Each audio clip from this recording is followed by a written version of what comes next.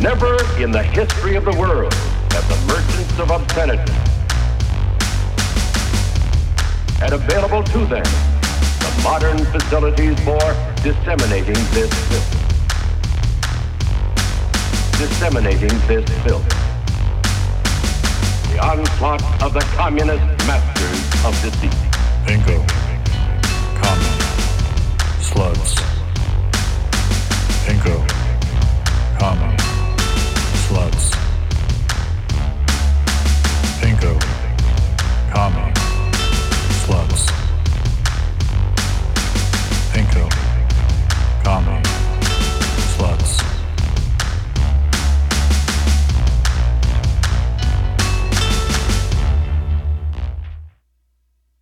Hello. Steve is here. Yep. Marlo's here. What's up? All right. We're all here. Welcome to Pinko Commie Sluts. Oh, God damn it. Okay, let me grab my copy of Spectres real quick. I kept meaning to do that before we started recording, and then I got distracted and, poured myself another drink and, all kinds of bullshit. So I'll be right back. Well, Marlo will be right back. I'm glad he got his drink in order first. Oh, boy. What a week. I've just been mired in comedy drama all week. What comedy drama? You know, just comic after comic being revealed as a notorious pedophile, things like this. So you're saying comedy is like the Catholic Church? Yes, comedy this week was definitely like the Catholic Church. Or the Boy Scouts. Yeah, no, they all institutions fuck children. But if for those of you who don't know, listening, first it started off with Chris D'Elia. A young lady came out and was like, he tried to make out with me when I was a child. I was underage. And then several other young women had similar experiences, with many showing receipts of this man messaging them after they've made him aware of their age and etc. To be fair, the original messenger was like, oh, she's 17. And okay, that is a crime and all. It's the closest to being adult you can be. But the dude certainly has a fetish for the idea of someone being underage. Oh, yeah. It was a whole mess this week. I got into it personally with Neil Brennan, a Chappelle Show co-writer fame, Neil Brennan, who couldn't deal Defends pedophiles. Well, he couldn't deal. Look, I'm going to give him his full due here because he came in very defensive. He initially tweeted this thing like, I'll give a rape charity $1,000 for every accurate accusation against D'Elia. And then he took it down and he was like, I believe in due process, right? Awesome. So already... No, this is part of Marlo's continuing quest to get sued by someone and become famous because of that. Neil is a pedophile defender. A pedophile defender. A pedophile defender. So I get into it with him in the comment section of my friend's Instagram, as you do. Or I guess he chose, that's where he wanted to mix it up. Yeah, it was the chosen ground of battle amongst comedians is your friend's Instagram comment section. Yes, and basically he was like, he essentially told me he didn't feel like it was appropriate to use the word pedophile until a trial or charges had been filed. And I explained to him that what he was witnessing was the girls themselves coming forward and other people believing them. That's what happened. There was no grand conspiracy. I mean, this, I will say, was delayed because I fucking hate Chris D'Elia. I was not privy to any rumors in this area, but I did know he was a fucking, he's like a fucking TV producer's kid who got him into the biz. He's a fucking rich kid and, I've never heard of the motherfucker. His Did you ever meet him? No. But I have plenty of friends who have. Nobody I know has. I will just say the various mentions of R. Kelly from Chappelle's Show have not aged well. Yes. So eventually enough people come out where Neil Brennan, he doesn't directly apologize. He does say that it's the worst thing you could call a person is a pedophile. So that's why he's so serious about not using the word. Also, this is why I even jumped in there with this motherfucker. He tried to use his proximity to black people to defend this fucking creep. He was canceled by Dave Chappelle before canceling was a thing. So he basically was like, I just know too many people, parentheses, of color who've been falsely accused and ground through the system. Yeah, that's what we call the Patrice O'Neill defense. Where it's like, oh yeah, I guess To Kill a Mockingbird is a book I've read once. So basically, I was like, okay, that's really fucking whack. Dilly is not black. Everyone who has ever been accused of rape is basically Emmett Till. Yeah.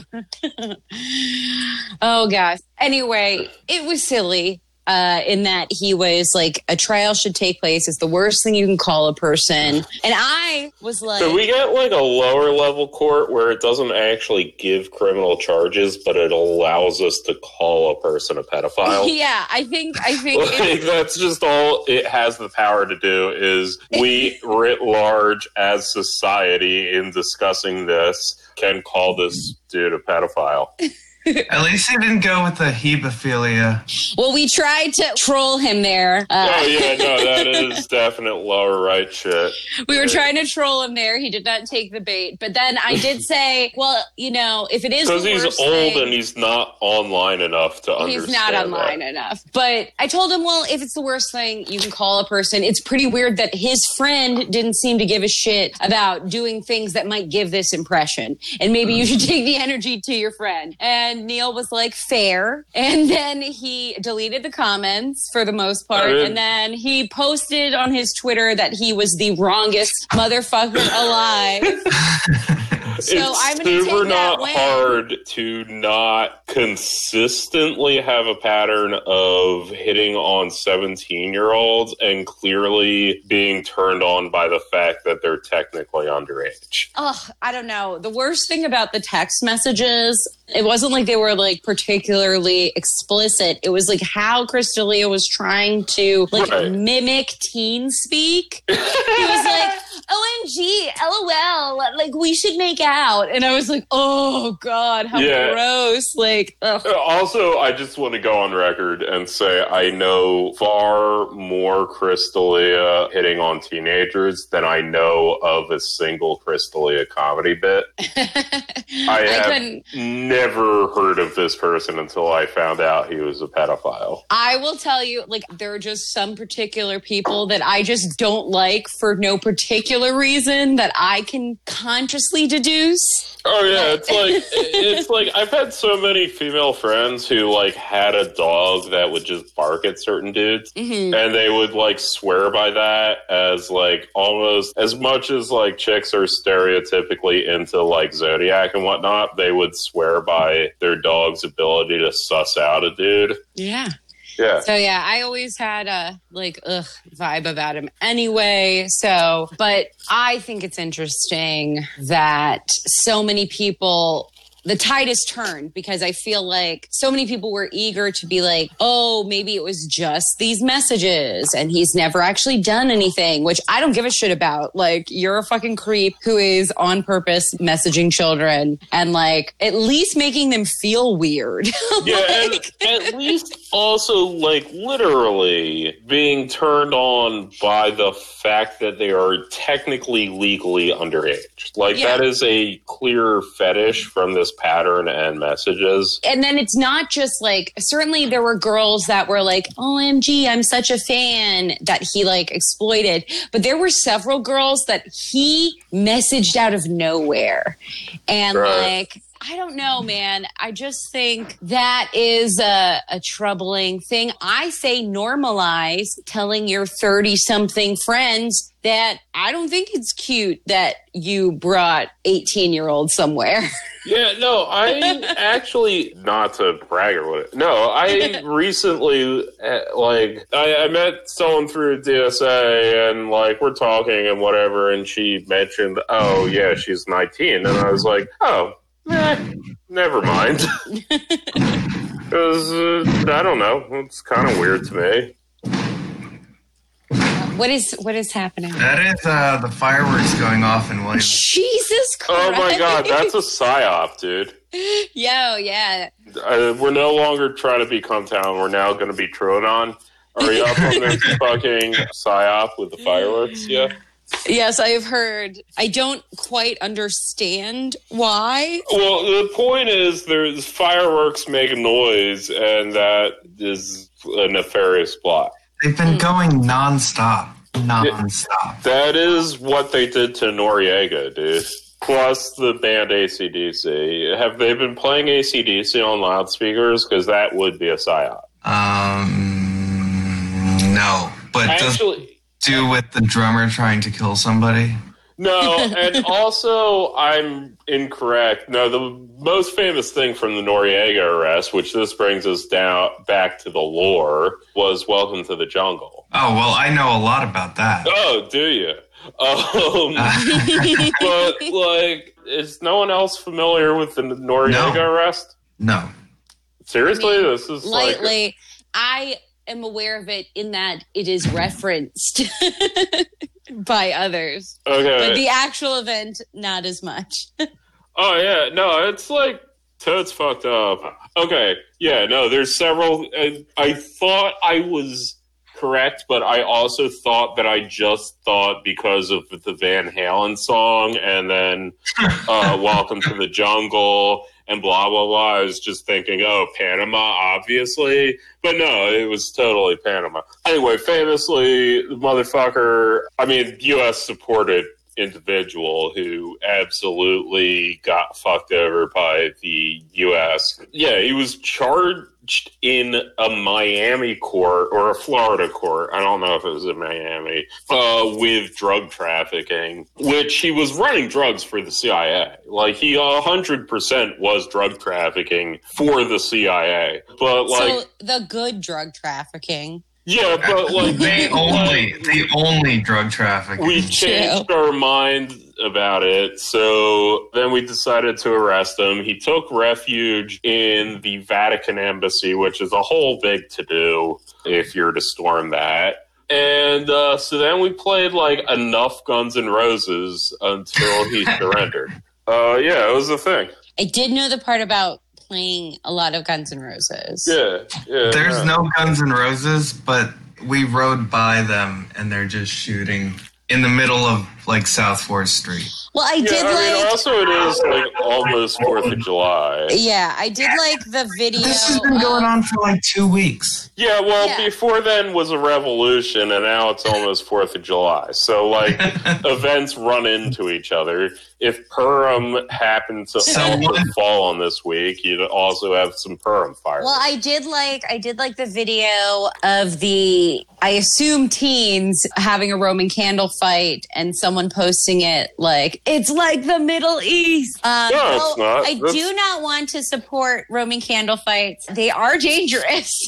I'm for them, and I'm also for sparkler fights. Well, yeah, I'm just burn some magnesium and shove it into your friend's fucking chest. Yeah, I just want to emphasize I am trash. Before the snowflakes took over. I am trash. I have been privy to a Roman candle fight in my life. I just want everyone to know. As a child, I was the one being this is dangerous. Yeah. But I get it. It is fun. It is not the Middle East.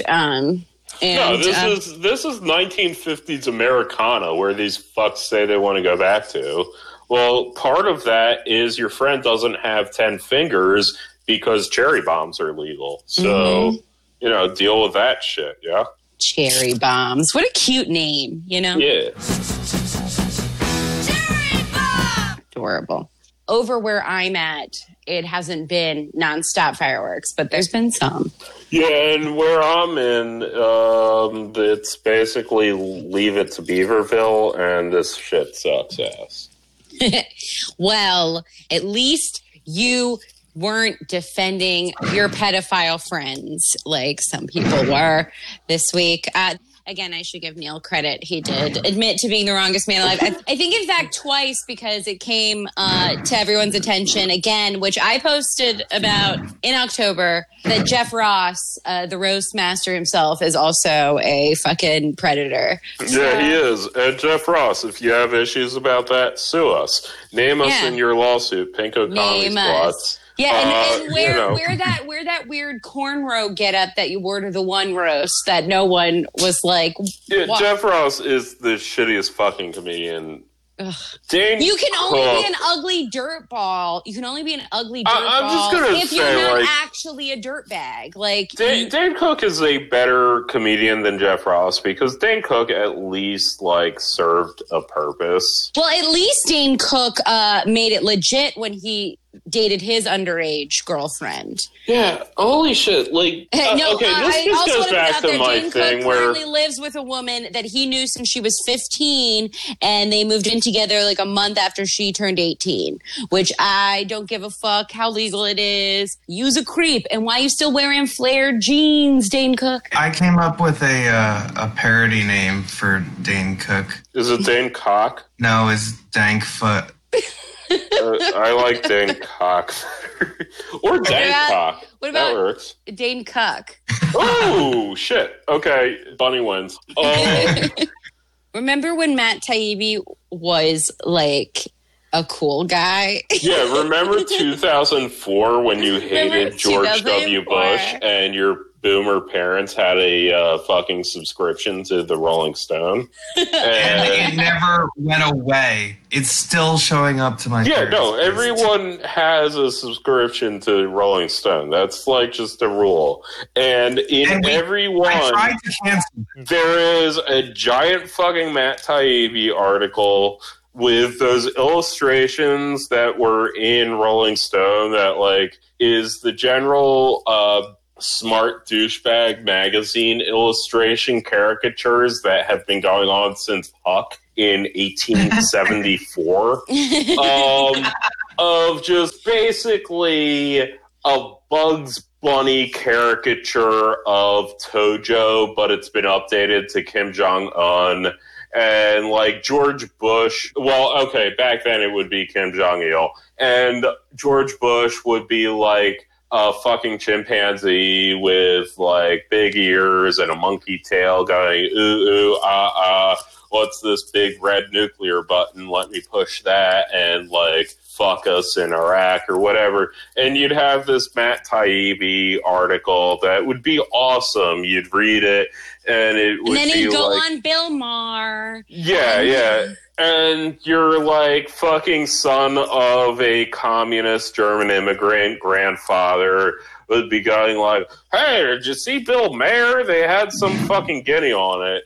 Or whatever, because he doesn't know what ethnicity Matt Taibbi is. Who does? But, who does? That's I would like that to canonically remain a mystery.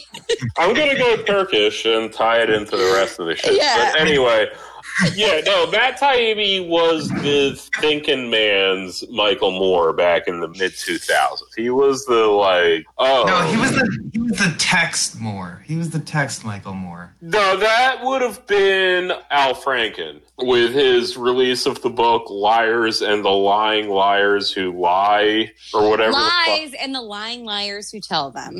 Yeah, whatever the fuck.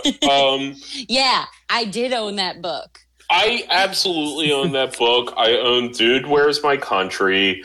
I was given as a Christmas gift The God Delusion by my mom's high school friend. Nice. And I never fucking read it because even in 2004, I realized New Atheism is fucking stupid. I will say though, caveat, Hitchens' God Is Not Great was surprisingly good. I've never read that. I've read it's a really good just deep dive into some historical shit. Like, yeah, he doesn't, I don't give a shit. He doesn't really preach very much, like about his fucking whatever. Also, I do always appreciate a specific Mother Teresa contrarianism because fuck that bitch. Yeah, okay, fine, but like. Hitchens did that once back in like 2002, and then we don't need to hear about it again. I don't. Oh yeah, it's his post. Oh yeah, what if Mother Teresa was bad? Okay, got it. We did it. I'm also on board. Gandhi. Yes, Gandhi sucked ass. Mother Teresa sucked ass. Also, the people from Wild Wild Country, that documentary, there's a whole chapter about them, and God is not great. Yeah, I would actually, from a Marxist-Leninist standpoint, figure them into my insane ideology as being nat-lib, basically third worldist freedom fighters against the bullshit labor aristocracy that was that bumfuck town they moved to. Anyway, all those people deserve to have salmonella or whatever. But yeah, anyway, so Taibbi, he wrote an article. Picture for the article was a bunch of ostriches burying their heads in sand because, you know, we no longer have cool artists who can do Rolling Stones magazine art anymore. He's not in Rolling Stones. Yeah, I know. And I blame him for that. 'Cause at least then he had access to good Puckian cartoon. Well, why did he quit? Like, he just... I don't know. I mean, well, journalist? That's reasonable if you're a journalist of that stature and you got there through Rolling Stone, but you've outgrown Rolling Stone. Like, yeah, 100% you should not write for Rolling Stone. Not blaming a man for quitting Rolling Stone. I mean, certainly. Hey, did you know that... Oh, fuck, now I forget his goddamn name. The dude in the fucking schoolboy outfit who, like, played for AC/DC. Angus Young? Yeah. Did you know he was number 76 on Rolling Stone's 2008 Greatest 100 Guitarists of All Time? Oh, that's because he deserved it. Well, that's because, like, seriously, why the fuck would you continue to write for Rolling Stone? He can play while he's on the ground spinning in a circle. He can play despite having Alzheimer's and not remembering what notes are. Eddie Van. So I just have one. Whatever, I don't care. Because of who can remember more than one person from, or even one person from the band AC/DC. Ooh, I can remember. That's how you. Yeah, anyway, that brings us back to this the band bullshit. AC/DC. They just exist as a collective. But also the drummer tried to kill somebody. A member of the iconic band AC/DC facing serious charges this morning, accused of trying to hire a hitman to kill two people. Yeah, let's keep like, they're Australian. I get it. Like, they all have mental illnesses, and they're all Australian? felons. Yeah, AC/DC is Australian as fuck, and that so it's more like IC/DC. Yeah, sure, whatever. They're all prisoners.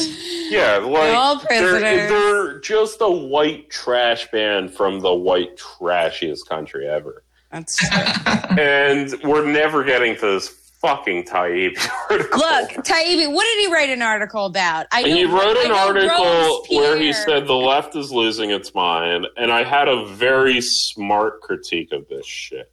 Get ready, guys. It's very smart. I don't know. Okay, so basically my critique is very law school and very, like, twofold, where basically, his entire epistemology for his argument is wrong. And also, even if you were to assume his epistemological fucking assumptions for this article, he's also incoherent. That's so true. Yeah. I mean, okay, so basically twofold. One, the general idea behind the article is he's very angry that Li Fang had mean things said about him. Also someone whose race I don't know. Yeah, I don't know.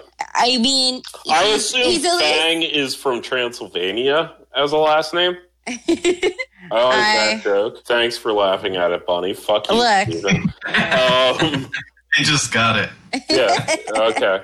Cool. But basically has this very liberal epistemology that like kind of assumes this democratic consensus based reality. Like basically his point is high level executives in mainstream media outlets that are surviving this like fucking 20-year tumult of just anyone who can have an internet connection as a journalist. There's like these few fucking elite institutions that manage to be considered the like truth bearers. Within those organizations, people who are paid $750,000 a year to manage that are getting in trouble for publishing articles that a few people find are like annoying, is basically the summary of the article. I don't know. So within that, he has this critique that basically is premised around the idea that if enough Americans agree in opinion polls with a position, you shouldn't get in trouble for publishing an article that supports that position. I don't know that that's the best idea. But then within that, he names essentially the Send in the Troops op-ed in the New York Times, Lee Fang publishing, like, Why Don't We Talk About Black on Black Crime? And finally, the Philadelphia Inquirer running the headline, Buildings Matter Too. And spoiler alert, they do not. Yeah, so breaking this down. Number one, I think there's a reasonable critique to have with the idea that if enough Americans agree with a thing, that should be the truth that we agree on. I guess, yeah. I get what he's trying to say, I think, if we're being generous. I mean, he doesn't say that, but it's kind of implied. It comes up multiple times in the article of this is a position that was polled at 85% support, and an editor should get in trouble for publishing an article that has 85% support is ridiculous. This actually especially comes up with one of the episodes he mentions in the article, which was a few weeks ago, the Minneapolis mayor came to talk to the protest. And basically the Minneapolis mayor got Cersei Lannistered, as they say. The protesters said, they cut her hair. Fuck you, shame, shame, shame. I don't think they ever cut Cersei Lannister's hair. It would have been appropriate for what they were trying to communicate, but also those writers are dumb. But anyway, he got angry about that because the point of contention was the Minneapolis mayor was talking about police reform, and the protesters, by and large, wanted to abolish the police, which is an admittedly bear-supported position in this country. But the mayor was talking to a protest. The mayor was not running for fucking re-election. The mayor was not giving a stump speech. The mayor was talking to a vanguard, by definition, group that was pushing for something that was beyond simply reforming the police. And honestly, why shouldn't they use their power of outnumbering the mayor to make their position known? The idea that they should somehow defer to national opinion polls makes absolutely no sense. The mayor chose to talk to the protesters. The protesters had a consensus opinion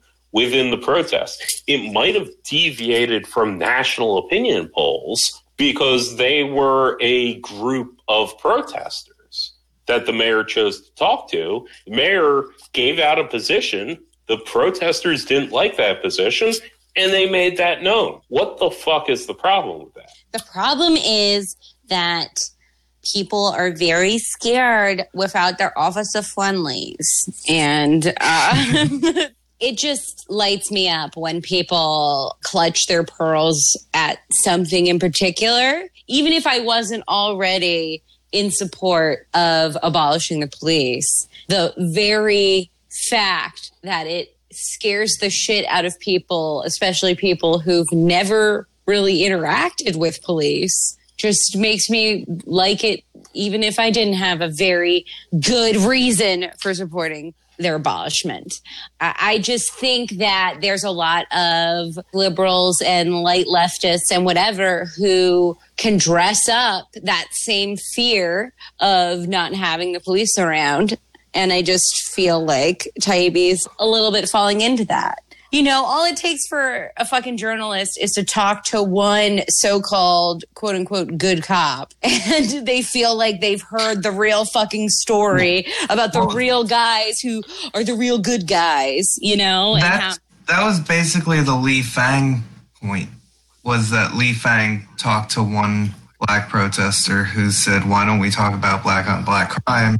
And then reposted that interview or that line in the interview, and it got, you know, him being called a racist. Well, because if you're a fucking person who's working right now, you should know that that's a well-known fucking dog whistle. It doesn't matter that a person of color has internalized this argument and is spitting it back out.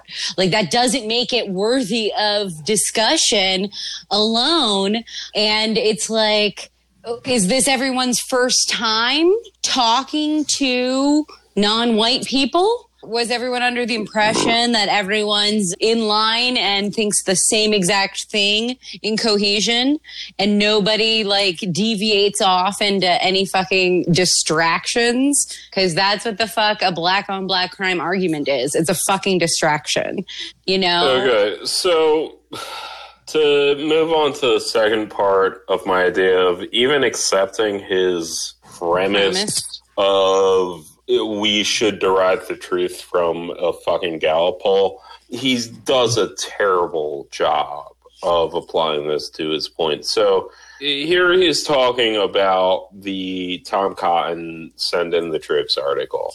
And he says, Cotton did not call for a military force against protesters in American cities. He spoke of a show of force to rectify a situation a significant portion of the country saw as spiraling out of control.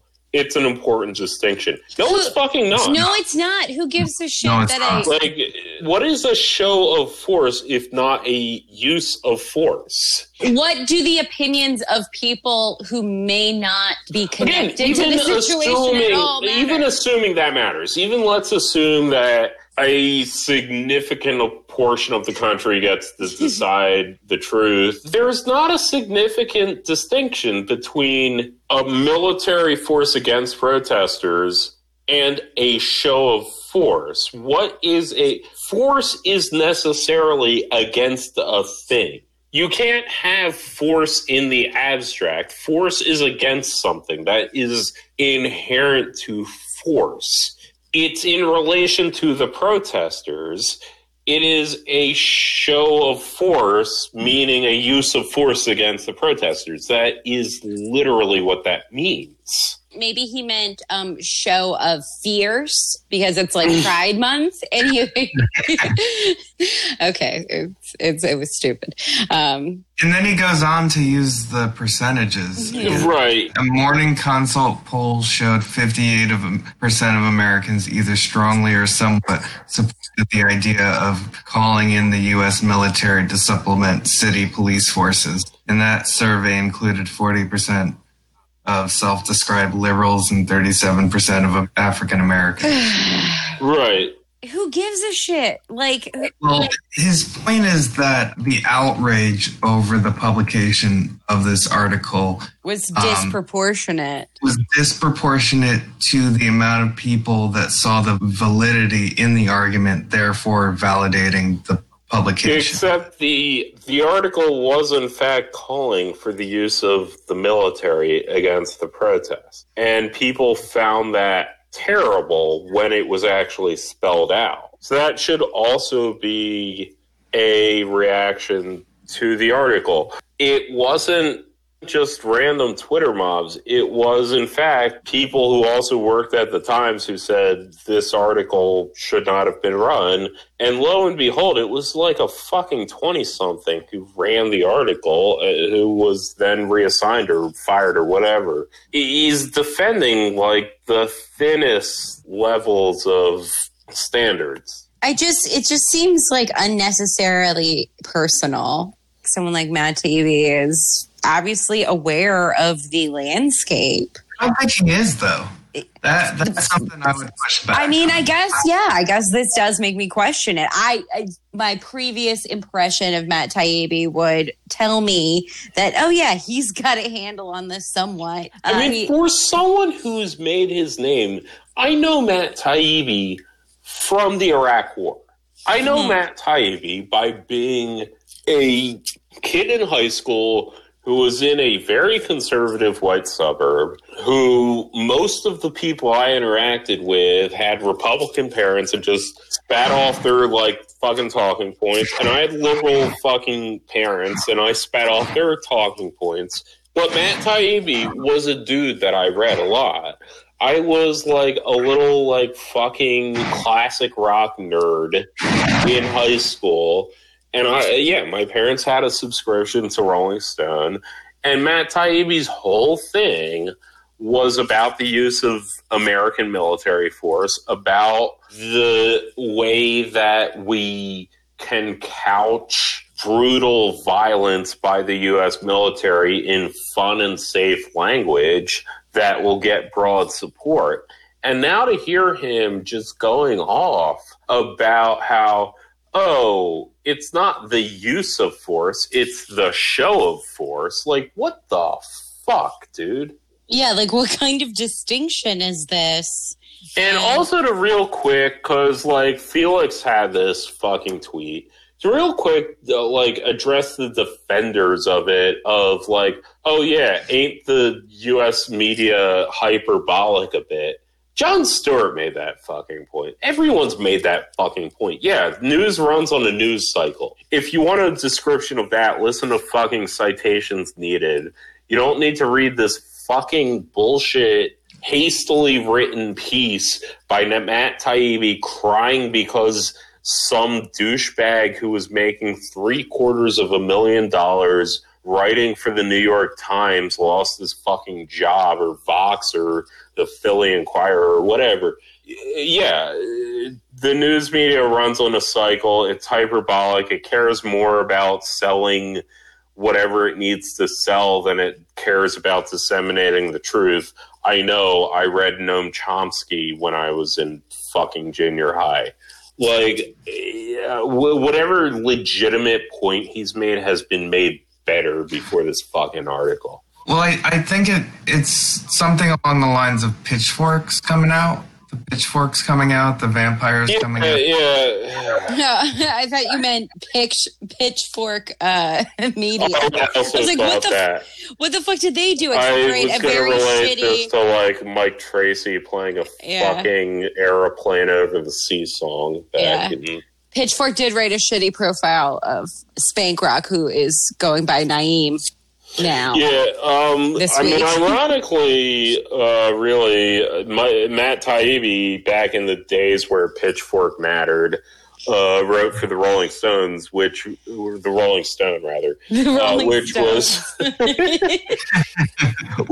the arch nemesis of Pitchfork. Yeah. Well, they were the dad rock to their hip editorialism, but and never forget that Kanye West's My Twisted Dark Fantasy got like a 10 out of 10. Yeah, as it deserved. That's a great album, and fuck all of you people who disagree. He's talking to me. Yeah, I know I am. Anyway, so this brings us to my personal favorite part of this fucking article, which is the Philly Inquirer part. So the Philly Inquirer ran a article with the headline, Buildings Matter Too, referencing Black Lives Matter.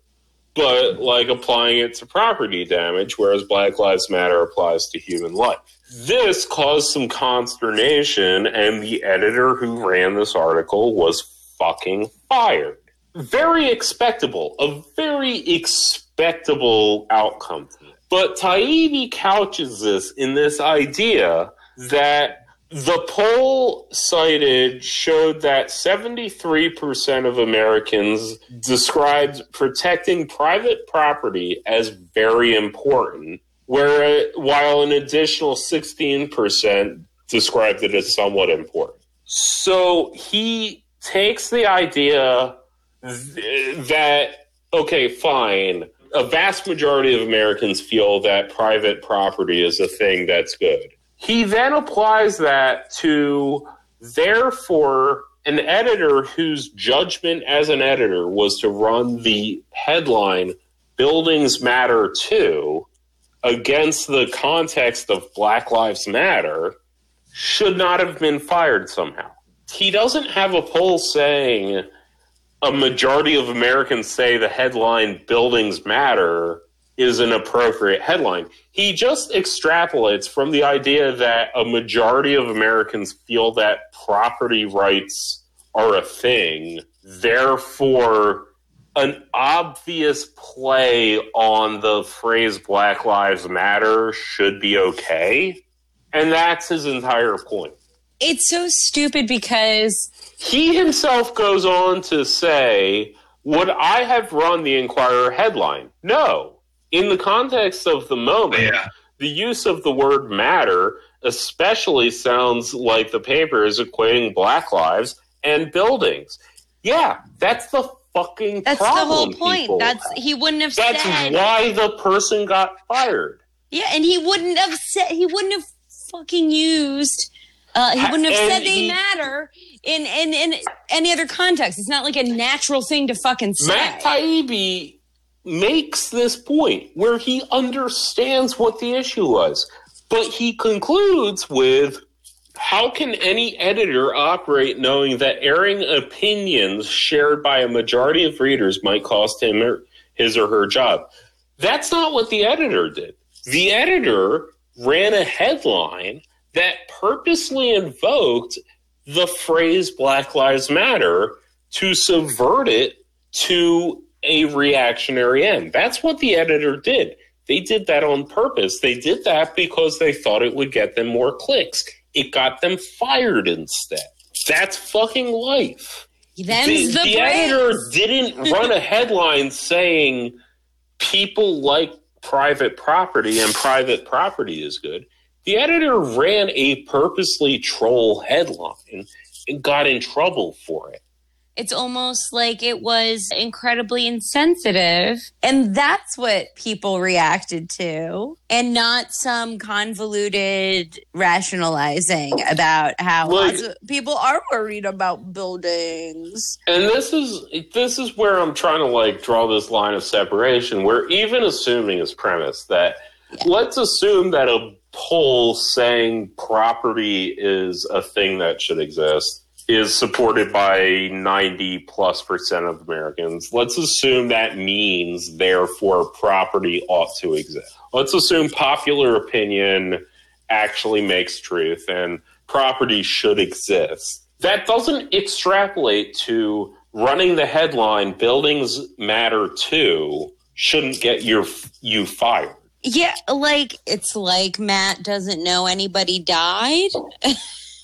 Except then the next paragraph, he even fucking spells out what the issue is. Well, okay, so a lot of this is First Amendment hand-wringing, and he invokes Lee Fang, The Intercept, Glenn Greenwald, and all of these Tom Cotton as kind of this, he says it here, our brave truth tellers make great shows of shaking fists at our parody president, but not one of them will talk honestly about the fear running through their own newsrooms. His premise is based on this, again, pitchfork coming out for people who are brave truth tellers that tell a story that isn't part of a consensus position and offends a couple people, and then, oh my God, people are offended. But simultaneously, he uses his own version of consensus to justify. Exactly, yeah. Yeah, I mean, it's interesting. Because, I mean, I would frankly argue that torches and pitchforks are the democracy of the unheard. I mean, I would personally make that argument that, like... But these are pitchforks that are in, like, his head, is my point. Right, yeah. No, like, because it's like, okay, if 90+% of Americans agree property is good, and then let's further extrapolate from that, therefore property is good, and therefore running the headline "Buildings Lives Matter" should not be a fireable offense for an editor at the Philly Inquirer. Let's assume all those, like, steps are logically consistent for argument's sake. Couldn't that 90+% of people also buy pitchforks? Like, I mean, like, why are you getting in trouble if this is an uncontroversial point you're telling? And if it's a controversial point, then, like, why are you surprised that you're getting in trouble? Well, I think that's exactly the crux of it, is that it kind of reveals that Taibbi is somewhat surprised and flummoxed by the change in the current. Because I do think the last time we had any big protests, riots, etc., the narrative of, oh God, what about the buildings? What about the small businesses? Blah, blah, blah, was a lot stronger. It had a lot more impact with people. And this time it's just like fucking dissipating like sands in the hourglass. All we are is dust in the wind, to quote Will Ferrell. Yeah, yes. To quote Will Ferrell in the movie Old School, which is the only place that exists. I thought it was Anchorman. I'm going to be serious. I forgot that it was Old School. No, Anchorman is when he lung. Yeah. No, I remember my classic rock references for Apatow-esque Will Ferrell movies from the late 2000s. But no, I think you're right, Bunny. He is like baby. He is baby. He is baby. Yeah, I think a lot of little baby, young Gen X and elder millennial liberals have a real sad, like, disappointment that all of their, like, Lisa Simpson-esque kind of trying hard idealism has at this point, Free Tibet is a shadow fucking imperialist, anti-Dangist. It's also CIA. Yeah, it's CIA as fuck. Yeah, Dalai Lama is a CIA I'm going to agent. get that on a necklace. Get over it, Lisa Simpson. Get over it, Lisa. Well, and you know who freed Tibet? Fucking Mao Zedong freed Tibet. From the, like, goddamn neo-feudal, theocratic, Lama-based aristocracy. It is that. What were you saying, Bunny? Sorry, take all what I just said seriously. That's what I actually believe. Go on, Bunny. No, I do see this thing happening where people who are a little older, a little bit more comfortable, but heavily identify as liberal, they're having a really hard time with the more radical aspects of what's happening right now. Especially, they're having a hard time with people's general comfort with those radical aspects, because there are so many people who can't get to the point where I think the state should know that we, the people, will burn down at least 3 buildings per human life taken by the state. And that is the bare minimum. Like, I don't think there's anything ethically wrong with saying something like that, because human life is superior to any property, even my most favoritist property. Which I don't know what my most favoritist property would be. But I'm just saying, Animorphs would be my favorite intellectual property. Well, that is a good. She's giving it out for free, and but she's not a TERF. She is not. But I will real quick say that one of my least favorite 19th century leftist theorists would be Joseph Proudhon. And I recently rewatched Young Karl Marx on Amazon Prime. And honestly, if you're going to watch it, just watch a legal version. Like, just pay for it if you have to. Like, because it's such a this was filmed in 4 different languages movie that you don't want an illegal version of it. You just want to, like, just pony up the fucking money for that movie. Wait, are you advocating for paying something? Yeah, I'm advocating for getting a fucking Amazon Prime subscription just to watch the Young Karl Marx. That's 100% pay Jeff Bezos in order to watch a biopic of Karl Marx from the years 1844 to 1848. Anyway, Proudhon is in that. Proudhon is absolutely someone who should be guillotined as a counter-revolutionary. And my favorite quote in all of classical leftism was by Joseph Proudhon, which was, "I dream of a world where I will be sent to the guillotine as a counter-revolutionary." And not enough people take that to heart. That is Taibbi's problem, is I remember revolutionary Taibbi. I remember the year 2004 and reading Taibbi articles and going, God damn it, fuck George W. Bush. We gotta elect John Kerry. Yeah, absolutely. And Taibbi was the fucking red flag waver of that vanguardist movement. And now Taibbi needs to die. And he should accept that fact. Yeah, he should get on TikTok and let the zillennials roast him. He should march proudly onto the guillotine and shed a tear because the world that he fought for finally came to fruition, and now he needs to be fucking beheaded so the people who can fight for a better world than that can start to fight. Yeah, he you either die a hero or live to blah, blah, blah. You either die a hero or you live long enough to see yourself become the villain.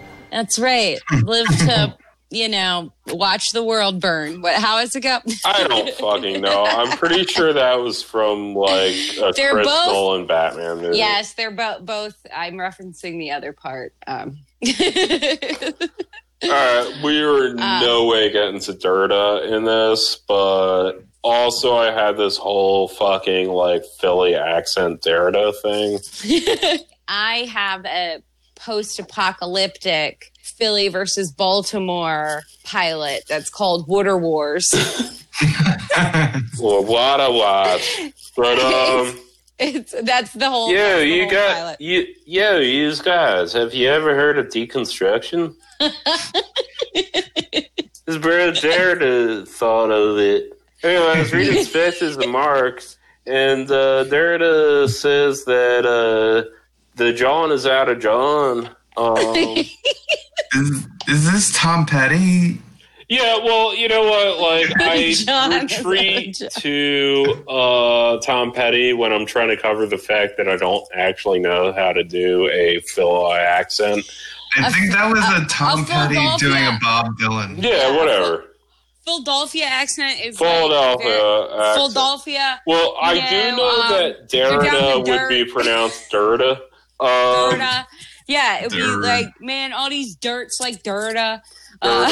Yeah, no, it would definitely be Derrida. And yeah, you guys, have you ever heard of deconstruction? I think is pretty fucking solid. And also, I do like the phrase, the John is out of John. That I'm going to defend. I think that's defensible. The John And you is out won't, of John. and you won't back down. I will not back down from that. Also, Wildflowers is the best Tom Petty album. If any of our listeners have not sat down and listened to Wildflowers, fuck Full Moon Fever, fuck that fucking pop bullshit right in the ass. Wildflowers. Wait. Can we get sued by Tom Petty as well? Oh, yeah. No, Tom Petty's estate is suing Republican politicians for playing his shit. Whatever. It doesn't matter. Anyway, listen to Wildflowers. Great fucking album. Wonderful album. Only a Broken Heart. Great fucking song. That's on Wildflowers. Several other songs are on Wildflowers. They're all great songs. They are all great songs. Won't back down. That's the. I will that's not the name. back down from my position that Wildflowers is the greatest Tom Petty album. Oh, man. If I was the album Wildflowers, I would say it's good to be king of the Tom Petty albums. Oh, man, I just watched Robin Hood Men in Tights earlier. Awesome, dude. I like to watch something like Robin Hood Men in Tights and then tell my boyfriend that they're referencing other Mel Brooks movies that he hasn't seen. Yeah, isn't your boyfriend like mad young? In this week, let's not. Okay, aren't you basically Chris D'Elia in your love life? But a chick? Yeah, you're like Christine D'Elia. Yeah. My boyfriend is younger than me. To be fair, I'm also true. younger than you, and I'm Yes. pretty sure your boyfriend is like my age or some shit. No, my boyfriend is a 90s baby. So slightly younger, but whatever.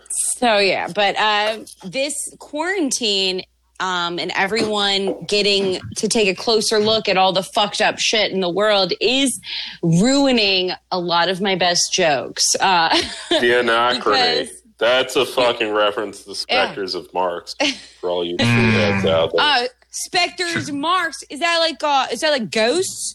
You know, is that like the ghost of Marx? Yeah, it's like the ghost of Marx. He talks about ontology, which Mark Fisher uses. He really introduces that in Ontology and Lost Futures. Anyway, then Mark Fisher talks about a bunch of like emo shit from like England in the 90s.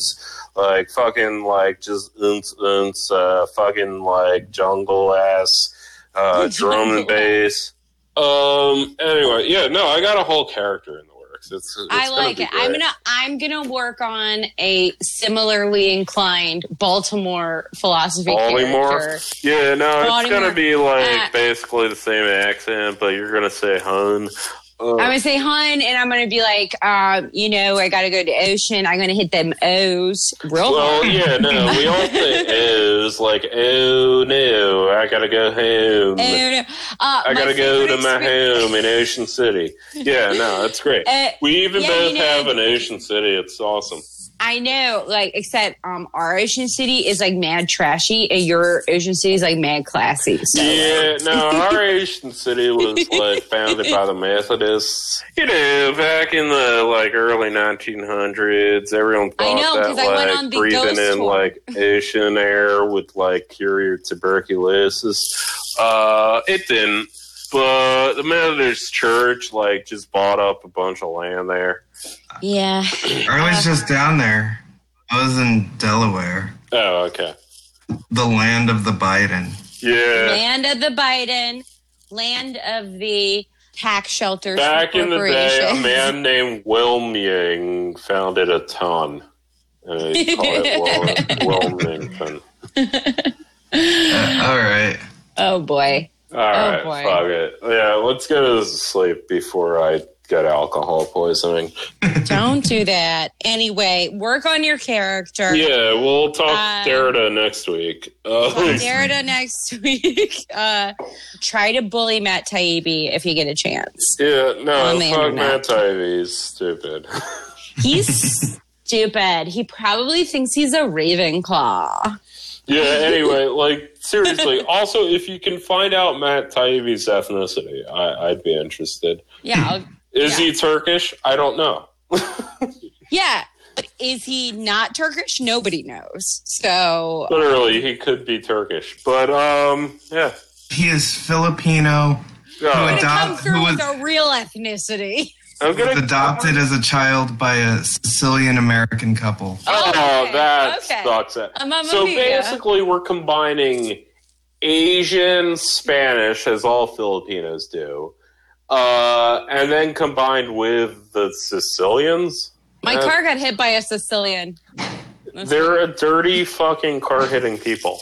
Yeah, man. They're going to take care of it. Yeah, no, that just means they'll, like, murder you. That's what the Sicilian means when he says he'll take care of it. Oh, man. I guess I shouldn't go get my car fixed. Anyway, I got a big jar of Gardeniera in the fridge, and I'm about to, like, chow on that shit. That's right. Chow down. Chow down. Like Noriega. Welcome to the sweet paradise city, child of mine. Wait, can you just drink Night Train? November rain. Anyway. All right.